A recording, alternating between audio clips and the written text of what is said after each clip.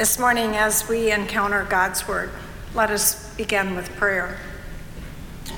O Holy Spirit of God, we ask you to teach us from this text, your words, what it means to follow you today.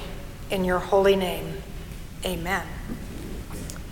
The lectionary for our first Sunday in Advent comes from first the Psalter, Psalm 25, the first 10 verses. This particular psalm is said it's a psalm of David, a cry for help, a lament, where the psalmist, where David's situation was that he realized he had sinned, he had failed, but that in spite of his past sins, he is proclaiming his innocence today. So hear the words of Scripture from the Psalms. To you, O Lord, I lift up my soul. O my God, in you I trust, and do not let me be put to shame. Do not let my enemies exalt over me. Do not let those who wait for you be put to shame. Let them be ashamed who are wantonly treacherous. Make me to know your ways, O Lord. Teach me your paths. Lead me in your truth and teach me, for you are the God of my salvation. For you I wait all day long. Be mindful of your mercy, O Lord, and of your steadfast love, for they have been from old. Do not remember the sins of my youth or my transgressions. According to your steadfast love, remember me for your goodness' sake, O Lord. Good and upright is the Lord. Therefore, he instructs sinners in the way. He leads the humble in what is right and teaches the humble his way. All the paths of the Lord are steadfast love and faithfulness for those who keep his covenant and his decrees. This is the word of the Lord. Our second scripture lesson from the gospel is from the Gospel of St. Luke, chapter 21. This particular passage, beginning with verse 25 to 36, is apocalyptic. It's about the end times.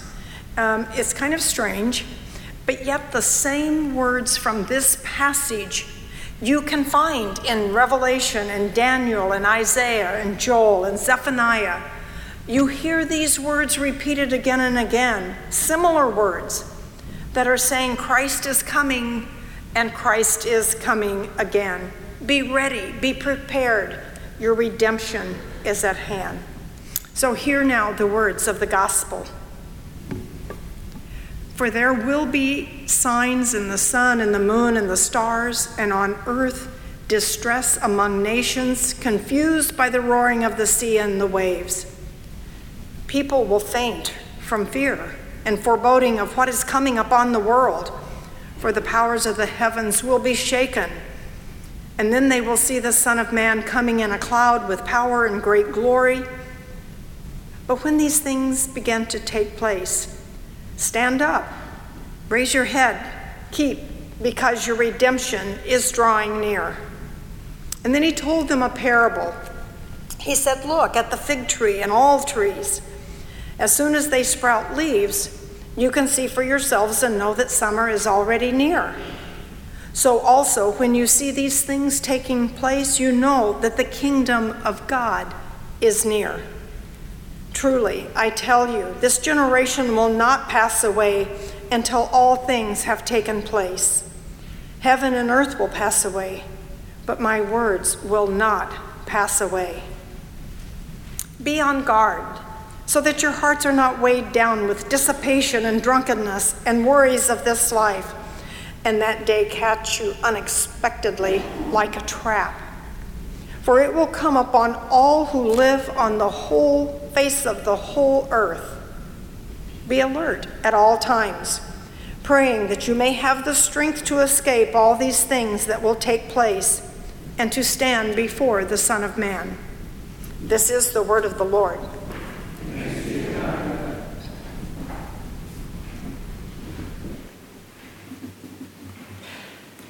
A couple of weeks ago, I spoke about family drama as we were all heading to Thanksgiving.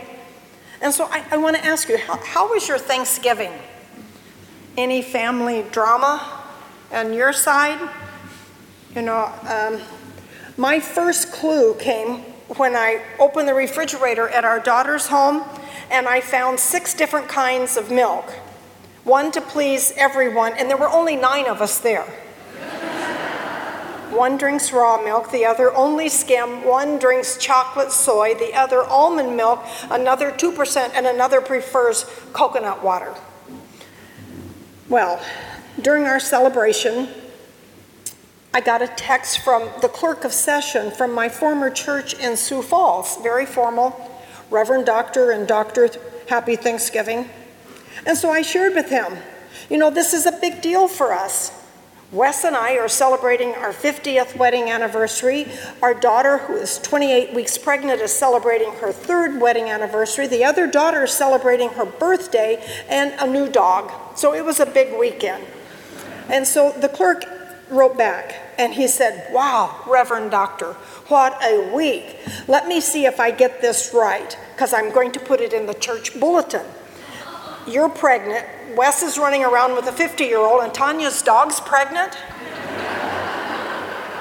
That's about how confusing the whole weekend went from there.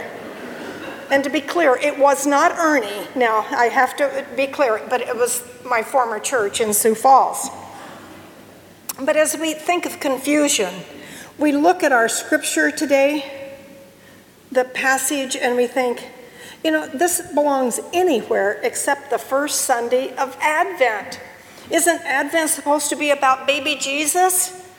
And here we're talking about the second coming of Christ. And so we say, where do we go from here? We're talking about Jesus coming back, and he hasn't shown up for 2,000 years. So do we really take it seriously? Or do we just take it metaphorically, saying that somehow we are to usher in the kingdom of God by setting the world right? Let's talk about it. But first, let us pray. God, you are a God of all this good earth. And as we hear these words and wonder what they mean today, help us be men and women of faith, hope, and courage. Amen. Theologian Karl Barth was quoted, even though other people got credit for this quote. Karl Barth was quoted to say, "You must read your Bible with one hand and hold the newspaper in the other hand." We must realize that we do live in this world, and that what happens in this world is important to God.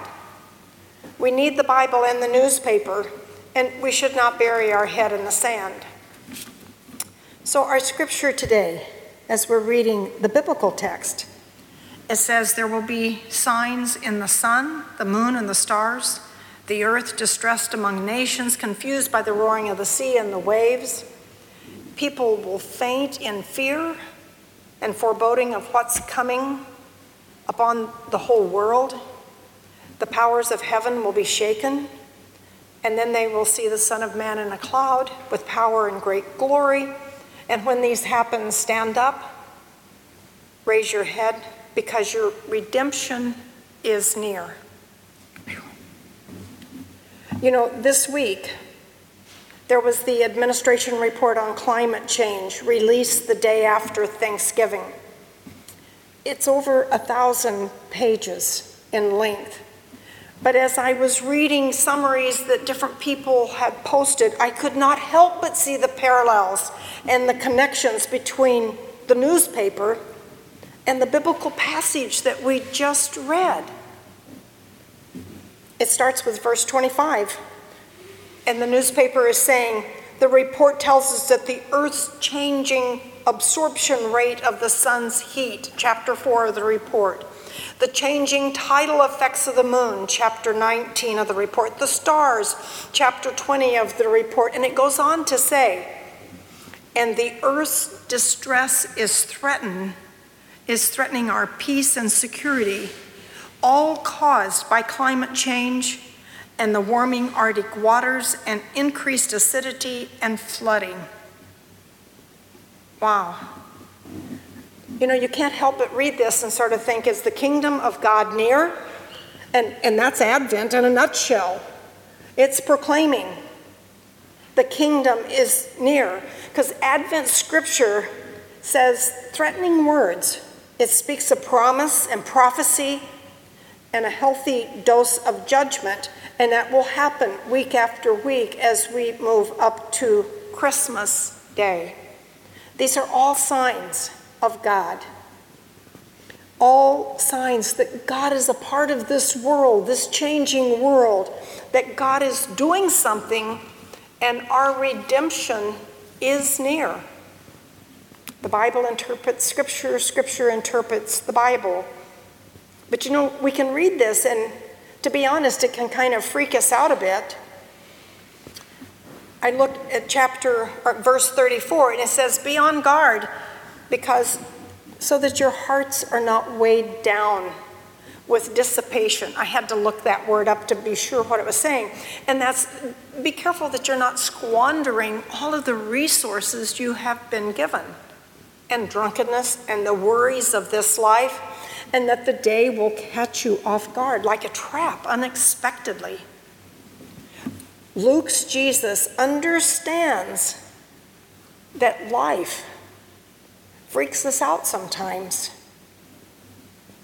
Yes, we're preparing now for Christmas, and we realize there may be some folks at the Christmas table that you wish weren't there, and there may be a chair empty, someone that you would give anything would be there. We look at the fluctuation of the stock market. There are those with an empty fridge. There are those with an empty bottle. There are congregations with declining budgets. The realization that there are people who walk in this church who are homeless here in Lincoln. There are starving children in Yemen. There are crises at the borders. The city of Paradise, California is burned to the ground. There are earthquakes at Anchorage. We have every reason to be concerned for this world. And so we say, how do we deal or cope with our anxiety? And we do in all sorts of ways. One of my favorite is denial. Professor at seminaries, his quote always was, "Denial's a wonderful thing. I'm going to use it as long as I can." And that's sort of where I feel. But we also may cope with apathy. I mean, how much sensationalism on the news can you hear without just kind of needing to distance yourself a bit, escape, with all kinds of fanciful things to escape. I mean, nothing like Cyber Monday to just get all carried away and can escape in the world. And you know what I ordered? Half a dozen watches for my watch here. Did I need that? No, it was more of an escape. We can have fretfulness, we can have anxiety, and with all of these coping mechanisms, we hope that it's somehow going to avoid the seriousness of our fidelity, our commitment, our dedication, our faith in Jesus Christ. Is it kind of just moving us out of the mainstream of what we need to focus on for this Advent season? And it's interesting, Advent has none of that. Advent is right in our face saying, this is not a season for truth avoiders or conflict avoiders. It is not the season for the calm little away in a manger baby. That's Christmas Eve. Advent is a time of brutal honesty, a time of self-reflection. That's what these scriptures are pushing us toward. It's a time of recalibration of who God is and who we are called to be as well. And are we committed to this God that we say we are? What does that mean? You know, we can get so preoccupied with avoiding life that we're not living it fully, and we know that, and we suffer, but others around us suffer as well. At Thanksgiving dinner, I was in execution mode because I had to get that meal on, and I wasn't feeling. I didn't have time to feel. I had to get that meal out. You know, we can stay so busy in execution mode, plow through, and stay on task. We are so busy doing, we are not being. We're just doing. And it's necessary, as I said, to get the dinner on the table. But you know, there are those moments that we need to pull aside, that Advent calls us to do, and that we meditate, we pause, we be still and know that God is God. We think deeply about our life and the reason for its being, and think about its ending. There's this place that the Celtics refer to as thin places, at moments where you experience God, as though God is shining through everything. Frederick Buechner says it's here and then and now and again, and they shine through, and you experience God, a place where that veil momentarily lifts, and we behold God. We experience the one in whom we move and live and have our being. Worship can be one of those places. In fact, that's the primary purpose of worship. It's not about coming and getting more facts to stuff in your head and go home and say, boy, I learned a lot this morning. It is an opportunity to open our heart and to feel and experience the sacred. It is a time to do business with God. For me, and I think for many, that happens most frequently through music more than any other time in the service.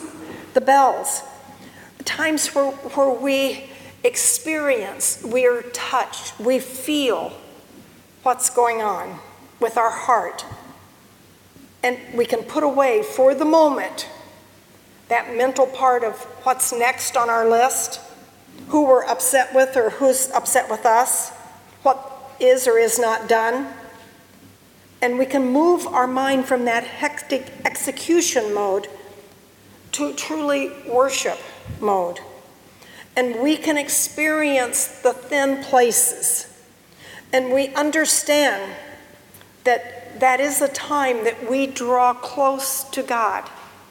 And we can do business with God. I think that's what Advent is here to tell us. To listen to God, Emmanuel, God is with us. You know, it's almost like we should leave our shoes outside of, this is holy ground. Listen, be present, enter in to that time with God.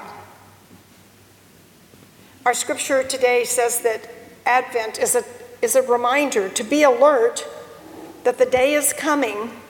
The day is coming when you and God are going to have a little talk about what you did and what you did not do as far as being a steward of the faith you were given. You were given a faith. You've received that faith. And you will be held accountable for what you've done with that, not to squander it. It says that your redemption is near, maybe much closer than we realize. That this world is going someplace. God matters. Your faith in God, in Jesus Christ, matters. You matter. The whole world matters. It's asking us, yes, to pick up the Bible and to pick up the newspaper. Raise your head. Keep alert. Keep strong. Keep the faith. Do business with God in Jesus Christ. The most important thing you will ever do. Because Advent says the kingdom of God is near. Amen.